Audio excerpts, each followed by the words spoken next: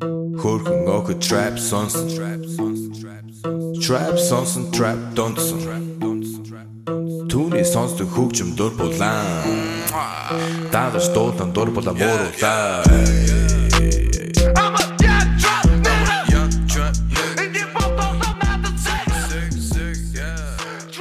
Yo, what's up, people? Adam Hunter here, giving you a special podcast today because of Rockfin, ROKFIN/Adam Hunter. Endorse me, spread the word, tell everyone how great it is because I'm giving you, 3, 4, 5 podcasts a week, and I love it.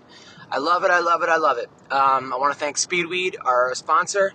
Marijuana is legal in California. Don't go to the dispensary. Those places, they're great, but, there's cops waiting for you. They're, hey, try this one, that one. You get high, you get pulled over, now you got a DUI. You got things to do. People, life is short, all right? And you get pizza delivered. You get, Chinese food delivered. Get marijuana delivered right to your house, okay? Or your apartment or your place of work or wherever you are. They will deliver it right to you. Go to speedweed.com, mention Roasted. You get $10 off, $100 or more. I was on Twitter today, and the newest outrage is there's a comic named Dinah Hashem. I don't really know her, but she's pretty funny. She did a set on Comedy Central, and it was a joke about the rapper Extension having $50,000 on him to buy a car, and then he got shot and robbed, and then she thought that would be a great Venmo commercial. It was a good joke. I just butchered it, but it was a good joke. And now she's getting death threats, and a comic named James Davis, who I know, got very offended and wanted her to get her show canceled. And people are like, they pulled it from Comedy Central, but only made her set 1,000 times bigger because it was everywhere. And people were just butchering her with, F you and don't mess with Extension and a rapper. And at first she kind of doubled down, saying the guy was a wife beater, or he beat up his pregnant girlfriend, and he was arrested, and all this kinds of stuff, which, look, if that's true, that's terrible that someone did that. And she's talked about her own family having some kind of abuse, and it became a big mess. Okay, here are my thoughts on this. As a comedian, I will always defend comedians for jokes, okay? Even if it's the worst joke I've ever heard in my life, which that was a good joke that she made. It's a joke. It was meant to make you laugh. That was the whole intent. Okay, whether you like it or not, it was a joke. It meant to elicit laughter. Okay, I don't get offended by jokes. Sometimes I don't like jokes, but if I don't like a joke, I don't laugh. No reason to try to get this girl fired or pulled or whatever, or death threats. Come on, it was a joke. Okay, and you getting offended by the joke, and the joke wasn't even about the rapper. It was about Venmo. It was a Venmo joke. So just look at the context behind it. And even if it was about the rapper, it was still a joke, all right? People tell me offensive jokes all the time, and sometimes I don't like them. If they're super racist, I'm like, I don't really laugh. I'm like, not my kind of joke. But I don't get offended because I know the intent, which was to make me laugh, all right? So there's my opinion on it. Don't get this girl fired. And you know what? Now that I know who she is, I actually want to hear more jokes about this woman. I think she was from I now know about her. I'm on the West Coast. She's on the East Coast. I don't really know much. I've never really interacted with her, but there's a whole crop of new funny comics coming up, and I guess she's one of them. And good for her. People are defending her and saying she's a brilliant joke writer. Cool. Cool. And, good for her, for making it to Comedy Central, which is not hard. I mean, not easy. Not easy. And, so that's my opinion on that. What else? So by the time this podcast comes out, the fights will be over. The fights are tonight. The UFC fights, which are supposed to be pretty good. Rafael Dos Anjos versus Leon Edwards. Who am I picking for that fight? It's a tough one. Tough one. I gotta go with... Rafael looks so good against Kevin Lee, but Kevin Lee gassed. Kevin Lee's, who's now training over at TriStar, which is good. I think a new look would be good. I think Dewey Cooper and those guys over at Extreme were good for Kevin Lee, but he wasn't maximizing his potential. He was fading in fights. He was kind of quitting in some ways, and his body was quitting. I'm not sure he was mentally quitting, and good. He thinks that training with GSP would be good for him. Who has training with GSP not been good for him? And there's monsters over at TriStar, and if anyone can help you out, it's Faraz Zahabi. Faraz Zahabi, the only person that it doesn't seem to be working for is the dude that lost to the guy from Team Alpha Male, Mirsad Bektik, who seems to be better over at American Top Team, but also has just gotten unlucky. I mean, that fight he had against now I'm like remembering, but I can't remember people's names, and now I'm not remembering them. But the fight that he had against the damaged Darren Elkins, I was at that fight. He was destroying Darren Elkins. I mean, so that fight could have been stopped in the first or second, and people would not have complained. And then Elkins just came back from nowhere. And I felt bad for Elkins with that Ryan Hall fight because, I mean, Ryan Hall has like two weapons. His jiu-jitsu is like the greatest weapon, and now kicks. It's like you're almost like we're watching Ryan Hall become a complete fighter. And he even landed a punch, but man, that guy's a hard guy to fight. He's a hard guy to fight. I think that if you're so good at two things, eventually you'll get someone who's extremely well-rounded and will beat you, but so far that's not been the case. And Ryan Hall is just is a strange bird, but he's so dangerous, especially with this damn heel hooks and everything else. But I thought what's his name was going to win that fight, Elkins. I still think if Elkins fought in like unlimited rounds, there are certain guys that just run out of rounds. Like if Darren Elkins fought anyone in like how like old school boxing was, he'd win every fight. Mitch Clark is another guy. I mean, they're not going to win like the 3-round fights some of the times, but if it was like 300 rounds and it was a fight to like whoever falls down first and whoever can't fight, I would say Elkins. He's one of my top 10 guys that Diego Sanchez runs out of rounds. There are certain guys out there that are just so damn tough, and you can't finish them. And they're going to win the fight if it goes to 100 rounds. Masvidal, I mean, when was the last time that guy got finished? The last time he got finished was against Toby Amato, which people forget how great that. If you want to, some of you new guys that are new into MMA, you want to see one of the coolest submissions of all time. I remember, look at the Toby Amato fight versus Darren Elkins. This fight, versus, what the fuck am I talking about? Against Masvidal. I mean, Masvidal, this guy was lighting Amato up. I mean, he was just beating the shit out of him, almost to the point where it looked like a boy versus a man. And I'm not talking about an Aaron Pico boy, like a 7-year-old boy versus a grown man. And then he picked him up and he did some kind of inverted reverse triangle when he was up in the air and tapped Masvidal out, and it was insane. But Joey Varner, who's a good friend of mine, great friend, he's got a beautiful wife who's now pregnant, and Joey's a great guy. He's also a really tough guy as well. But Joey Varner told me that the way that Masvidal was looking before he got stopped, this guy is going to be the next champion. And, you know, he was off by like 6 or 7 years, but look at Masvidal. I mean, it's funny how like sometimes you could see a guy lose a fight, but just know they're going to be amazing in the future. Kevin Lee was like that. When Kevin Lee first fought, his first fight against Al Iaquinta, you knew there was something special about him. Same goes for Dustin Poirier versus Max Holloway. Holloway, you were like, even though he lost that fight, you're like, this guy's going to be good. Brock Lesnar, I remember when Brock lost to Frank Mir in that first one where he just got lost in a minute and a half. Rampage Jackson said to Dana White, that guy's going to be champ one day. And people are saying that about Pico, still about Aaron Pico. They're saying this guy's going to be champ. So just because a guy loses, sometimes it's not necessarily the loss. It's how good he looked in the loss. That if this dude stays healthy, out of bad relationships, gets his money right, stays away from drugs. There's a lot of different things. You know, I mean, there are plenty of fighters out there. I mean, a guy who's fighting in bare knuckle boxing coming up is Melvin Gillard against Isaac Valleyflag, which is, I can't wait to watch that fight on a different note. But Melvin Gillard's a guy that if he just would have stayed, center, if he just would have actually, he seemed to have a lot of, off off out of the octagon distractions, whether it be cocaine or partying or this or that. And, it's not just about how you look in the cage. I mean, everybody knows a guy from high school that could have made pro if he would have. I mean, how many guys out there? You know how many guys on my wrestling team in high school and in middle school and high school that were like, man, if that guy just would have stayed. I mean, just from coaching wrestling, I'll tell you, I've been coaching for, 13 years. And there's always those kids in middle school that you're like, man, this kid could be a state champion. This kid could be a Division I All-American.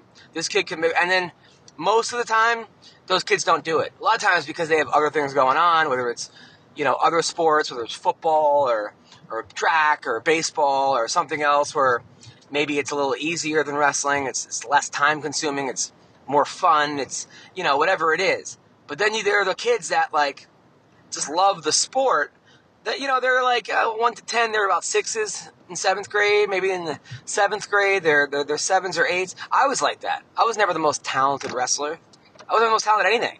Okay, but I just loved it. Same with comedy. I was in comedy. I took comedy classes, a bunch of them when I first started, which are good and bad. That's a whole other thing. It's good because you're around people that suck as bad as you, and you can develop a community and friends and yada yada, and then, you're not alone. But it's bad because if you think you're going to become a comic in 3 months after taking a class, you're just, it's like saying I'm going to make the UFC after 3 months of like training. It's just not going to happen,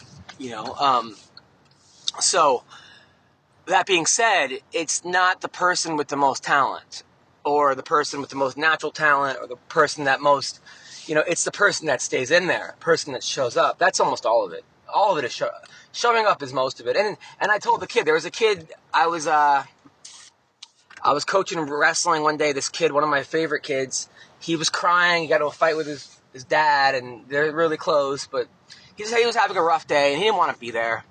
And I kind of got, I'm the coach, and I could tell the kid was not having a good day. And I told him, I said, hey, man, look, these are the days that are going to make you the champion. It's not the days where you're feeling good and you can beat everybody and you're feeling healthy and you're well rested and then you could just go out there and dominate. Those are not the days that make you the champion. No way. It's the days you don't want to be there. Same with comedy. Not anyone, but there are a lot of comics that can have great sets when it's a hot crowd. You could take an average comic and he could look like George Carlin out there when the crowd's high, based on crowd response. Obviously not based on material and stuff, but then it's when you don't want to be there. Maybe your girlfriend dumped you, or maybe your dog died, or maybe you're just in a bad mood, or you're sick, you're jet lagged, and you drove, and your car broke down, and your rent is due, and all that kind of shit. Times that you don't want to be there. You don't feel good. Your voice isn't well. You're just, and then when you have to be funny, and you have a good set, and you pull it off, that's when you're on your way to becoming a good comic. That's when you're on your way. It's when you don't want to be there, and you perform, and you make yourself perform. That's when you're a pro. Okay, anyone could be good when the crowd's hot. It's when life sucks, and you step up to the challenge, and you come across, and it's good. That's when you know you're on your way. That's what separates the men from the boys, or the women from the girls. Why is there always the men from the boys, right? It should be the women from the girls too. Now, look, I may not know that much about politics or science or whatever, but when it comes to the human condition, when it comes to powering through, that's when I know some stuff, okay? I know some stuff about getting punched in the face, literally and figuratively. Mostly figuratively, but, okay? I've been beaten down, but I'm not going anywhere. I'm not going anywhere. So, I know people are like, when's your Netflix special, and when's your this, and when's your that? Just know, people, that I'm not going anywhere. And once people realize you're not going anywhere, that's when they give you stuff. Because they're like, you know what? We're going to have to deal with this person. And a lot of times when you finally do make it to the masses, I'd rather be over-prepared and have too much stuff than be underprepared. Because I've seen it. I've seen people not be able to rise up and they fall apart. How many times have you seen that? Remember Michael Grant? Okay, Michael Grant, the boxer. Remember him? I remember him. Okay, he was like 30-0. and they put him up against Lennox Lewis, and Lennox just fucking tore him up in, 3 rounds? He wasn't ready, okay? I think he beat Galata in a fight, and Galata quit. And Galata should have won that fight, but he quit, all right? You don't want to be Michael Grant. No offense, Matt Grant, probably doing very well right now, but you don't want to be that guy. You want to be Bernard Hopkins. You want to be the guy that they should have given the title to, or the thing, and he was just ready. He was ready when he fought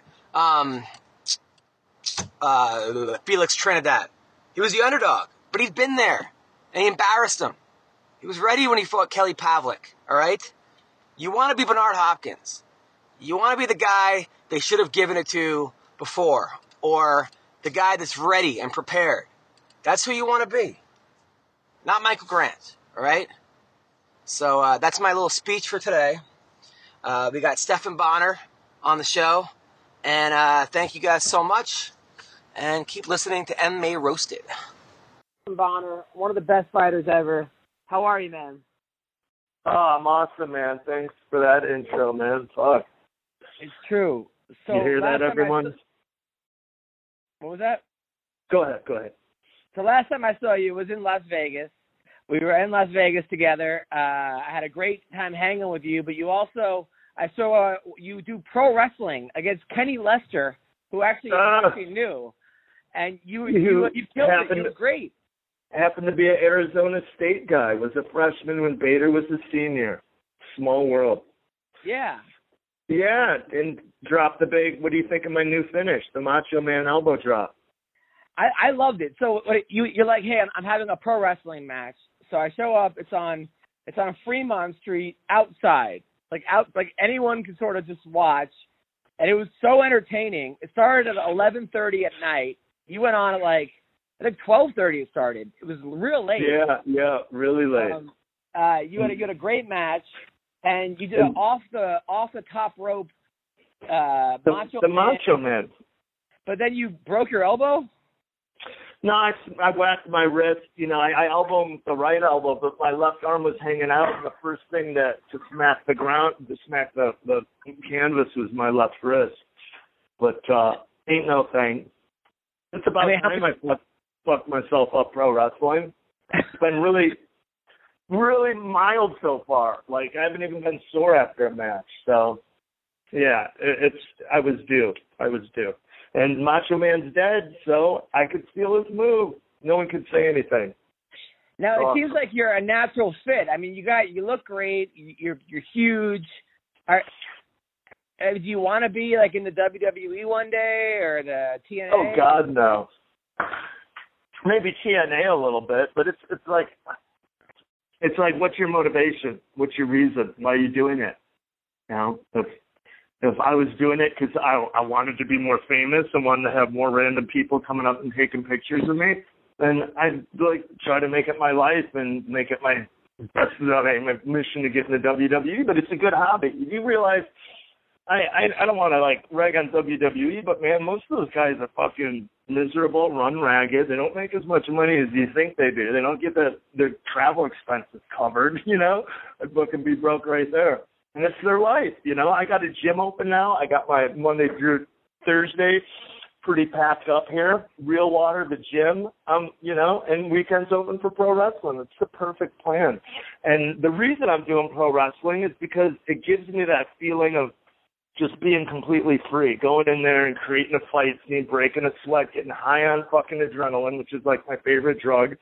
And it's not so serious, you know. I could do it the next day. Like that, the match you saw, I had a match earlier that night at FSW. That was the show that Frank Mir and Tom Lawler was on, Kevin Cross and me. And that was actually a terrible match, my worst match ever. But I didn't even have time to focus on, you know, the shitty match. I immediately suck it up and go right to Fremont Street and make up for it with a good match.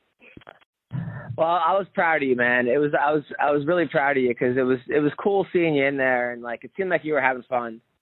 Yeah, and I'm proud of you too for landing that Minaj back in the day. Afterwards, we talked about threesomes and girls and porn stars. And yes.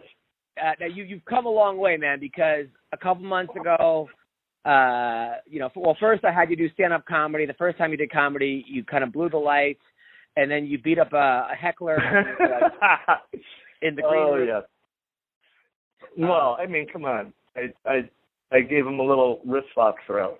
Yeah, of course. The guy had it coming to him. The guy put his hands on you, and then he told you that you sucked, and then Steven Seagal wrist locked him and said, "Who's?" Yeah, it was completely legal what I did. I actually said, "Hey, he insulted me, said I sucked," and I'm like, "Okay, just got to deal with guys like this if I'm going to try the stand-up thing." So, just thanked him for his honesty and walked off. But then once he followed me and grabbed my back of my shoulder and started repeating it, then it was like, "Hey, right? Legally, once someone puts their hands on you, you could remove it." It's over. But your eyes, wow. I was worried because your pupils look a little bit bigger than normal. Like, you look like somebody, like, remember in Naked Gun when Reggie Jackson's like, "I must kill the queen"? Yes. You sort of had that, like, that yeah, thing. I was actually, I thought OJ was a little scarier in that movie. But then, that was all nice OJ. Of course, yeah, right. But then a couple weeks later, we saw what happened. You got the DUI at like noon or something, and it was in rough. It was like 2 p.m. Yeah. You were in rough shape. And then I saw you again, and you had an ankle bracelet on, and we had like a long heart to heart. And I was concerned about you. But seeing you last week, you're doing stand-up comedy, you're wrestling, and you opened up your own gym. And you seem genuinely happier and in a better place, man. So I was really happy for you. Yeah, I don't know what it is, man. But maybe it's that CBD concoction I've been on for a while. Because, right after I retired, plus coming to grips with, just ending one chapter of your life. And then for a while after I retired, my brain was really fucked up. I just could not sleep more than, an hour or two. And after, 12 months of that, you go a little crazy. And it's just the solution was when I woke up at fucking 2 a.m. every day. It's no big deal if it happens once a week, but after months of it, it's just easier to fucking slug a little liquor and lay back down. And then it runs a little more and a little more. And then all of a sudden, the drinking gets out of control and you get in trouble. And I just felt like, I wasn't sleeping right. I just couldn't control the impulse. I couldn't believe it. I never had a drinking problem in my life. Here I am, almost 40 years old. I'm getting all this trouble drinking. I can't control it. Can't control my impulses. Can't sleep more than 2 hours. And I don't know if it's just because my brain healed from being retired. And then I've been on that CBD for a while now. But now it's like I'm sleeping through the night. I don't even feel like I was thinking about that the other day. Just the thought of guzzling down some liquor. Yuck. I don't know. It's weird. It's weird. So you couldn't see. Now, what is this? Now, what exactly? I've been saying this a long time, too, and I think part of the problem was just having a purpose, and I kind of felt lost. And, and then it made it easier to drink. And lately, man, it's just ever since, I hate to say this, but Breezy, that girl I was seeing, ended up, committing suicide. That really messed me up. But at the same time, it just, after that, it was like something changed in me where I really haven't thought about drinking. It hasn't been a problem. It hasn't really been an issue. Before I was going to meetings every morning, and it was I still wanted. There was a part of me that wanted to, but that part of me kind of died. Well, that's great, man, because you have a lot to give, and you're you're one of those guys that it's just fun to be around you, man. I have fun just hanging with you. So, I mean, even those stories you were telling me that when you ended up getting into a fight and you ended up Iceland. When you were in Iceland, what was that? What happened in Iceland? You broke your hand? Yeah, I was out with my best friend since kindergarten, who is another guy. He's been off the liquor for a while because he is just a notorious troublemaker when he drinks. And sure enough, we're out and. We were at the bar, danced with some girls, and the guy, was trying to claim those girls and flex his nuts and started some stuff with his friends. And the bouncer saw it and was you guys all got to go. I remember saying, what are you, an idiot? These guys are saying they're going to kick the shit out of us. Why would you just throw us out altogether? I think the guy wanted to see us get his ass kicked, the bouncer. Oh, well. So he threw us all out together. And my best friend, being the drunk state he was, didn't really want to fight. So he thought if he just took me down just out of the blue and started fighting with me, it would freak those guys out and they wouldn't want to fight us. So he started doing that. And then the guys just sat there and watched us. And then I kind of pushed them on. We got back up and they still wanted to beat our ass. Wow. He started fighting with the one. The other guy came at me. I landed a beautiful spinning back kick. And like right when I did, another guy grabbed me and I instantly like had him in a rear naked choke and put him out. And then I turned and the guy that Scully had like, you know, the collar tied up with these, like a hockey fight, slugging each other. And then I went behind, I grabbed him and I put him in a choke too. And we were kind of on a hill, so I'm pulling over the hill and it was, you know, now I'm thinking about it, it reminded me kind of the pitcher's mound because on the way there in the plane, I had this little portable DVD player, and I had Chuck Liddell's, like, all knockouts, you know, like Chuck Liddell's greatest hits I kept watching. I'm like, man, I'm going to start throwing my right hand like that. I was just so, like, just motivated to start bombing on guys like Chuck. And then that flashed through my head. While I was choking that third guy, instead of just choking him out, I had to let him go, and then he turned around, and I was on the pitcher's mound. I threw like a cross between a Chuck Liddell right hand and a Roger Clemens fastball. And next thing you know, I'm waking up. Oh, this ain't my bed. Oh, that's right. I'm on vacation. And holy shit, I'm in a jail cell. Wow. Holy shit, there's blood all over my shirt. Oh, my God, my hand's obviously broken. Cop comes up. Hey, you're up. You want to give a statement? I'm like, not just yet, sir. Yes, my friend will have to help me with piece this night back together first. So, it turned out the guy hit happened to be a notorious troublemaker. This is 2006. I'm about to fight James Urban in a month, right?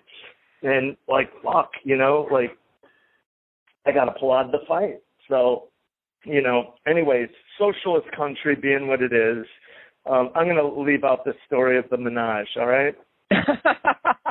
Go on. So we'll just talk about court. So socialist country that it is, they instead of like my friends had to go back like the day like you know the next day pretty much. But court wasn't until Wednesday. So instead of keeping me in jail, they put me up at the Radisson and gave me a per diem. Like wow. And then I went to court and they really didn't have any witnesses because the one guy was getting like, you know, surgery on his broken orbital, and the other guy was unconscious, and yeah, he really didn't. So, and the guy happened to be like a notorious.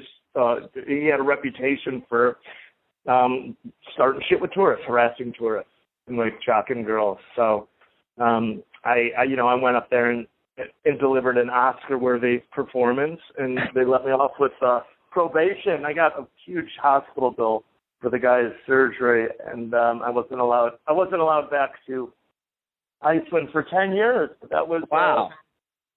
2006, did anybody so I could go back now.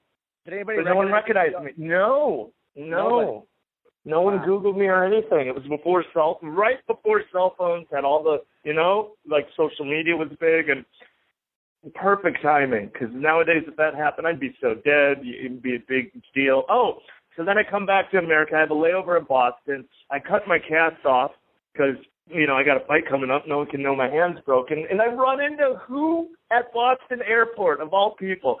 Fucking Chuck Liddell. Yeah, the guy who inspired the knockout. And then he put his hand out and he gave me the firmest grip of a handshake that hurt so bad, but I just had a smile. And then I ended up going back to Chicago, went to the boxing gym, right, got my sweat on, and then I go to the ER, get my x-ray. Oh, my God, Dana, I broke my hand boxing today. I got to pull out the fight. Here's my x-ray. And then Joe Rogan, like, Bonner can't fight in the main event tonight. That'll be postponed to the next Ultimate Fight night. He broke his hand training. Here's the x-ray. He showed the x-ray. Wow. So and it was all a lie. Now, were you laughing when you saw the x-ray on TV? There was a part of me that admired myself, my deviousness. I won't lie. Now, what did you do before you were fighting? What kind of jobs did you do? Really, I started, like, you know, I got my black belt Taekwondo Hapkido when I was, like, freshman in high school or something. I was wrestling. So from a young age, you teach. Once you get your black belt, you teach, the lower ranks. And then when I got to college, I started training people. And then right out of college, I got a job right downtown, a block away from the Carlson Gracie gym at another gym training people. And that's what I did until I got on the Ultimate Fighter. Wow. And that's what I'm doing now. I'm getting back, full circle. Here it is. Yeah, now you're training again. Do you like training people? Yeah. Yes. I actually do. I forgot how much I loved it. It became a job. And then I became really old, and I began to hate going to the gym. Like, I'd be in so much pain. I knew that slowed down, lost the set, my reactions, my strength was, and it wasn't as enjoyable as it was when you're young and getting better and improving. Or even when you're strong and in your mid-30s and you're a horse, it's just not as much fun at the end.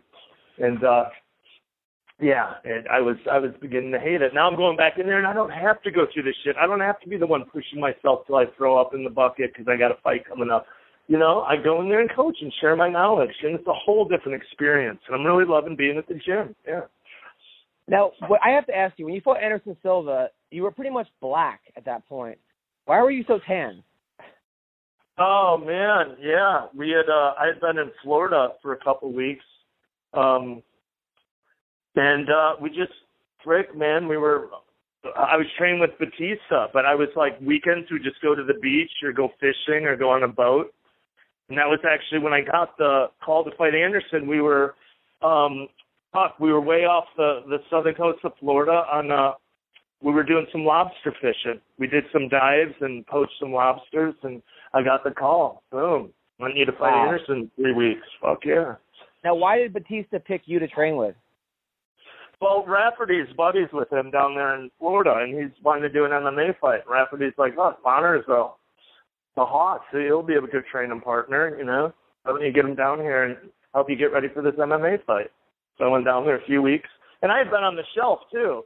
He's a big, strong guy, and so before I went down there for a month is when I was like, man, I got to get some strength back. I've been on the shelf, didn't plan on fighting again. I was working for the UFC, so I did like a cycle for a month, And, before I left, I was like, I'm not going to take this with me. I'll just leave it, I went down there and trained him for a couple of weeks, and then I got to call to fight Anderson. I did the math, and it had like a 4-week detection window. I'm like, oh, my God, how perfect. Like, I just happened to get my strength back. I did 2 weeks of MMA training. I bent off the juice. It's going to be out of my system. And I'll be able to at least give him a competitive fight. Hadn't I, did that, I would have been really weak and out of shape, and, I wouldn't even have taken the fight because I knew I would have had no chance. And I'm not like that, I can't just go in there and lay down. So it's not in me. So I thought, oh, my God, it's going to be, even if I don't win, I'll give him a Rocky Balboa type fight. And I went in there, and I ate his fucking counter right hand, and, oh, my God, this was nothing. I'm like, oh, my God, he's not going to be able to knock me out. This is awesome. I got really excited, and then freaking I didn't, at the time when he punched me, take into account that he knees like a fucking mule, and he delivered just some powerful knee to the solar plexus that made me go fetal. You have no choice, That's just so you were retired. So you retired, so you did a cycle because you're like, I'm training Batista. Yeah, weighs about 80 pounds. And I didn't have to worry about getting tested anyway. I had taken a job with the UFC, Forrest ended up doing, and he was he just got hurt. He was going to start working for him. I was all excited. Oh my God, me and Forrest could do so much stuff together. I really wasn't doing anything anyway. Just, every once in a while they'd send me on a little job and I'd get a paycheck, and it was freaking so easy. I had it made, and I was doing TV work. And I should have just said no. You want to fight Anderson? No. But I had been going around pissing and moaning to give me a fucking, a big name. I just really wanted Forrest our Rampage. One of those fights I could really make entertaining. Who cares if I win or lose? I'll just fucking, the first Forrest fight. It was so good because, I was kind of just, I really didn't care if I win or lost. My plan was just go in there and put a barn burner of a fight on. And I think that showed, I think when you're really attached to the outcome is, it's the fans could tell that. And I think that's part of the reason that fight went over, it was really inspiring just to, see someone just Like, you know, if I really cared about winning, I would try to get a takedown in the third or something like that. But not to say I didn't, Car. I just, like, watched my last couple of fights in the UFC. It was all about getting a win, so I could have a winning streak, so I could parlay that into a big kind of fight, like another fight with Forrest or Rampage, where I could just go nuts, and it really wasn't about winning or losing, and I'd make it entertaining. That was, like, what I was petitioning for with Dana. So, didn't work out. Didn't want to give me that. And it was like, you know what? You fucking did enough. Why don't you just take a job with us? And it was like, yeah, all right. Fine, you know? And, you know, then they got in that jam where the co-main event and the main event, I think Aldo was on that card and someone else. And they were going to scrap the card. And then they called me. And it was like, if you're a real company man, like in my mind, this is what I thought, you'll step up. You know, you'll step up and you'll fight your fucking, and it's, oh my God, it's the biggest name you could ever think of. It's a win-win, the Michael Jordan of the sport. All I got to go in there is fight my freaking ass off. And I'm going to be doing motivational speeches after this about being awesome.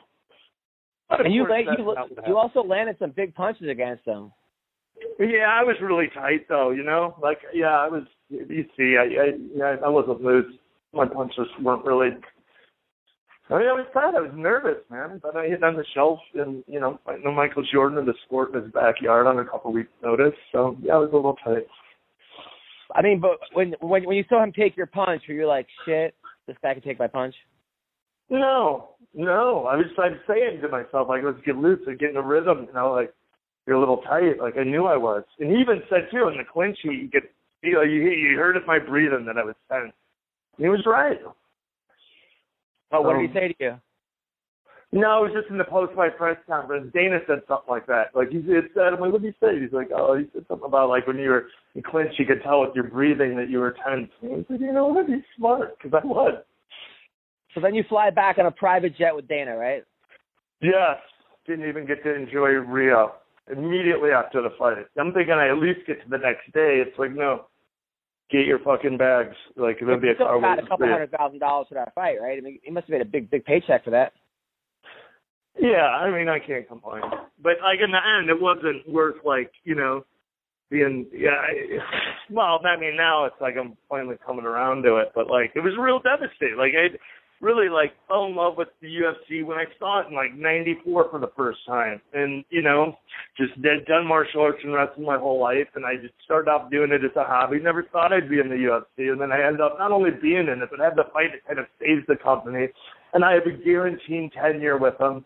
And this is, like, the greatest thing I could ever ask for. Like, the UFC is the coolest thing that ever existed, you know? And then I go and I have it. I'm all done. I'm finally out of this shit. I don't have to get in there and fucking sacrifice myself anymore. I got a cushy job. And then, you know, I get called up and think, man, if I'm really a company guy, I'll step up and do this one. And it's also like, how can I say no? I just been going around asking for a big name, asking, all of a sudden, boom, here it is. What are you going to say no now? Fucking, that doesn't make sense. So, like, yeah, now looking back on it, of course, no, I wish I would have just been a pussy. No way, I'm not fighting him. Okay, give your job back and paycheck and health insurance, and your wife still loves you. Great.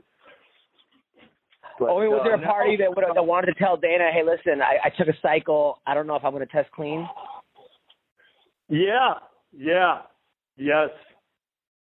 I did, but at the same time, like, Wayne, who got me the fight, was, you know, he's a real piece of work, and he was all like, you know, because he was trying to get me another fight with Forrest because I had a 3-fight winning streak, like a big fight, and he wasn't able to. And he just couldn't get anywhere but Dana. And then he's like, finally, here it is, bud, I got you. Dude, go take this fight. Trust me, you go take this fight, and I'll get you. It wasn't like, my show money was $37,000, so it wasn't like, I wasn't really guaranteed a lot of money, but he was saying, hey, you take this fight, and I'll make sure after the fight, I'll fucking hit up, make sure Dana fucking rewards you for doing this. So I went in the fight not knowing that I'd get a bonus, you know. I was just trusting Wayne, but it was at the same time, like, I'm not good at saying no. And he go, I got it, buddy, I got it for you. We're going to get paid. This is going to be it. This is all you've been asking for. And, like, part of me is like, oh, fuck, no, I'm happy now. I don't want to. And the other part's like, oh, God, like, you know, I'm kind of hypocrite of my, oh, they won't give me that big fight. Damn it, here it is. And then I don't want it. Like, oh, I feel like a pussy. So, yeah. The moral of the story is just go ahead and feel like a pussy and keep your job. Well, so when you find out that you get popped, I mean, is your wife mad at you? Oh my God, are you kidding me? She's in labor. Her water breaks. We're in the hospital, and the fucking news comes out. Oh. Like, oh my God, it's like the happiest time of my life. At the same time, like the most, to me, like just the worst thing that could have possibly came of it, like, happened. Like, no. Like, right when, oh, you're the boy, and you put a picture up, and people are calling you a cheater and this and that. And then, you know, like, man, like, yeah. That pretty much did me in with the whole, you know, marriage thing. And after that, yeah, but, I mean, give me a break. You weren't taking it to fight Anderson Silva. You were taking it to train with Batista. Yeah, no one believes you. Everyone knows you're a liar, you're juicing, you know you're a cheater. No one believes you. No one believes you. But you had what? I mean, I'm looking at your record right now. But the beautiful... 24 fights that never got caught with anything. I think the magic of it now is that both Anderson and John have been popped a couple of times. So, like, you know, I'm slow white guy, medium athleticism, and they're on it too. And I'm the cheater. Like, man, both his brothers are standouts in the NFL. Like, he's the greatest fighter to ever grow. You know, greater than Anderson and Silva, the Michael Jordan. And I'm the cheater. Yeah. That's ridiculous. When you fought Mark Coleman, how strong was Mark Coleman? Yeah, that guy, man, he was incredibly strong. He was like, he's just so solid. It was like his double leg was just being like run over by a bulldozer. It wasn't like as all. And I had him in a crucifix. I gave the guy the single so I could fish a crucifix, and I destroy guys. So I beat him up the whole first round from there, but I couldn't break his grip. He had an iso grip, and it was like his hands were cemented, and I'm popping my hips as hard as they could. And I break everyone's grip when it's my hips against their hands, you know? It's not a fair match. And I couldn't fucking budge that guy. Yeah, so he was just so solid, just so, like, that's what I said, like, you know, the double leg, just like you got one over. That was one of my favorite UFCs, UFC 100. You were on such a great card. It was like Brock Lesnar and Frank Mir, right? Yeah. Where did you watch that fight? Right out, I came out. I had just fought Coleman. Me and Hendo were sharing the locker room. He fought Bisping. I come back. He comes back to the locker room, and I was watching it. There's no sound on the TV back there. But after the first round, I could see him. They're showing Henderson on the stool, and Henderson's actually talking and saying something. Instead, usually it's the corner shouting instructions at the fighter. And Henderson kept saying something to his corner. So I went with he came back. I go, Dan, what were you saying to your corner after the first round? He goes, I kept telling him, like, he hits like a bitch. Watch this. I'm going to knock him out. He hits like a bitch. Wow. Yeah. Wow. But where did you watch the Brock Lesnar Mir fight? So, yeah, then I went right back out in the stands, you know. It was the main event. So I just sat, like, in one of the first rows there. By the cage, yeah, and I watched it. Watched it out of the dressing room among the fans, freshly off a fight too. Now, I usually don't do that, you know. I usually stay in the locker room, but I wanted to be out there, and then it was awesome. Brock Lesnar, you know, the shit he said after the fight was just great. He was spewing in the camera and, like, said he's going to bang his life and drink a Coors because Budweiser won't. Remember? That was some good stuff. Yeah, that was one of the best.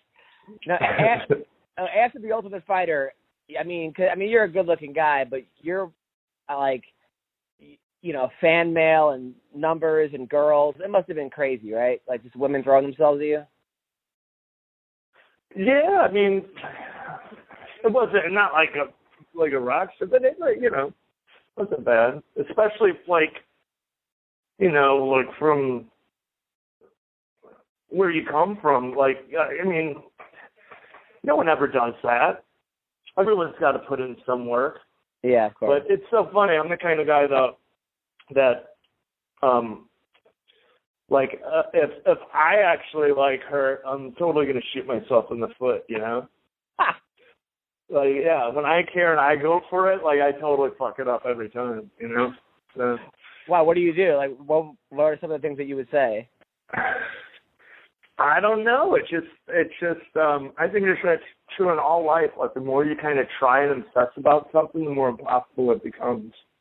But you also have I've just noticed very awkward energies. Like, I can see like you like just saying something that you think is funny and it's just going to like really. Oh yeah. Really south. Habitually crossing the line of decency. Like, but then again, that is a new. Like when you piss off all those strippers, you know, like first time. Yeah, exactly. What did you say? Like, I said, oh yeah, like this place is just like the Playboy Mansion. If I could just drink my way past the C-section scars and stretch marks. Oh man, that was a bad one. Then I did a kitty therapy joke that was, about, the strip club. I'm getting more benefit out of coming to the strip club and pouring my heart out in the frickin' private room to a stripper than I am going to court-ordered anger management from, a battery charge. Right. So I do a whole bit on that, and then I kind of want him back a little bit, Well, it seems like you're a really nice guy and you're not a dirtbag, but just because like your line of work, you end up like taking these weird jobs where you're like at a crypto strip club where they get paid in crypto, or you're like at the lingerie fighting league doing announcing. You always end up in these like strange situations. Yeah, well, man, I get stale if I stay in one place. And honestly, the indie wrestling world's awesome. I could go to, how many cities I've been to that I never would have went to and met people and hung out, and it's great, man. I've never even been to Montreal. I did a show up there. It was a great time. Great group of guys.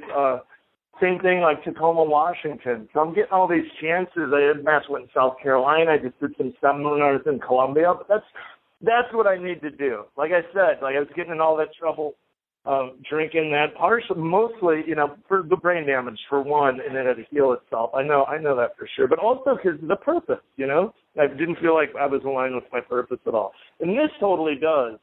I have my Monday and Thursday nights in full here with the gym and the job, and then the weekends open to get the hell out of here and not stay stale and go nuts and see the world and interact and meet people. And true, if I'm going to go out there and make money for someone to help them out, I'd much rather be a middle-class guy who's trying to pay his mortgage than fucking feeding Dana White or Vince McMahon's fucking fat pocket some more so they could get another private jet, Think about the good thing I did with the fight with Forrest. It really blew MMA up across the whole world, and when I hear save the UFC and this and that, but at the same time, it made them a monopoly and it crushed a lot of the competition.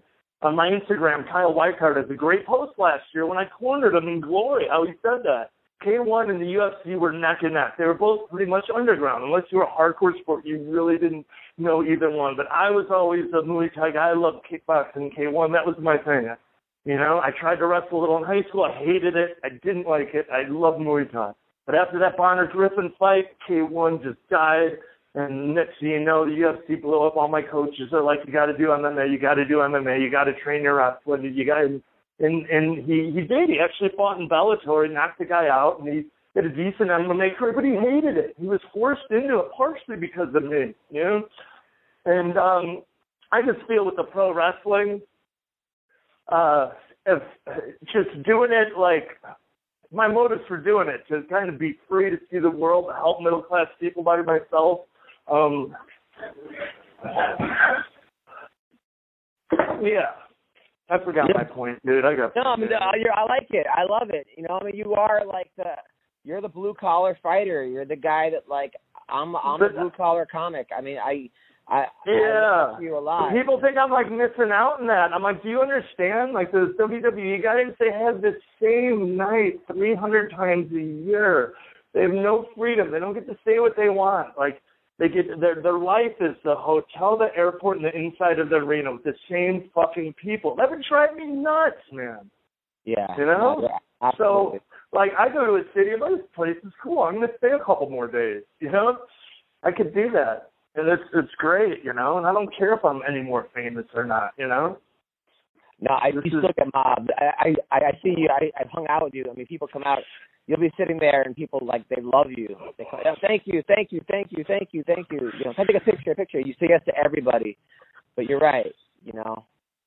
Yeah, that too, man. Like when people come up to me, they usually like just start laughing. They look at me and laugh, and say like they love me. It's weird, you know. Like I've done with a lot of their fighters, they don't get that. They get like, oh, hey, like serious. With me, I don't know. People just like laugh and, you know, want to give me a hug. It's all right. You're very huggable. So, all right. So if I want to join your gym, where do I go? 4510 West Hacienda in Arville. 702-336-7443. And we're brand new, man. So just got classes at 6 p.m. Monday through Friday. As we grow, I'm going to add morning classes, 11 a.m. Saturday. And it's fun. It's the name of the game is like to come in here, learn, get in great shape. But you're not trying. You're not obsessing on your body and doing boring stuff. You're learning and having fun. And no assholes, you know. Bullies get kicked out. And everyone, in my gym, everyone knows how to train with everyone. That's how you get good. You work with all ranks. You have control when you go with the low. You get to roll with girls or with kids and things like that. You know how to go with people you can go harder with. And that's a big part of it. That's a big part of what I hear from people coming in the gym. It's like, man, you know, like, you know, they go to these other gyms and they're a little too serious. They got guys in there trying to kill them, and there's too many people in there to really keep tabs on who's being an asshole, and they kind of get lost in the shuffle. So, at my gym, nice, tight little family unit, and it's fun, man. No assholes, no bullies. No sitting in your car being like, oh, I don't want to go in today because so-and-so's going to show up and he's going to beat my ass. None of that. But check it out, American Psych is fitness and martial arts, and it's inside Silver Wolf 360, and we're also partner up with Fight Zone, so we're going to put that name on there too, and they're that new boxing league. It's going to be boxing in a cage, so yeah. I love it. I'm figuring everything out right now, but yeah, we got the gym open, classes going on, so come on, train, have fun. Well, thank you, Stephan. I will talk to you soon. You're the best, brother. All right, Adam. Love you, brother. Love you too, man. Take care. Peace. Trap sonsen, trap dansen. Түүний сонсдог хөгжим дур булаан. Даадаж дуулан дур булаа мууруулаа.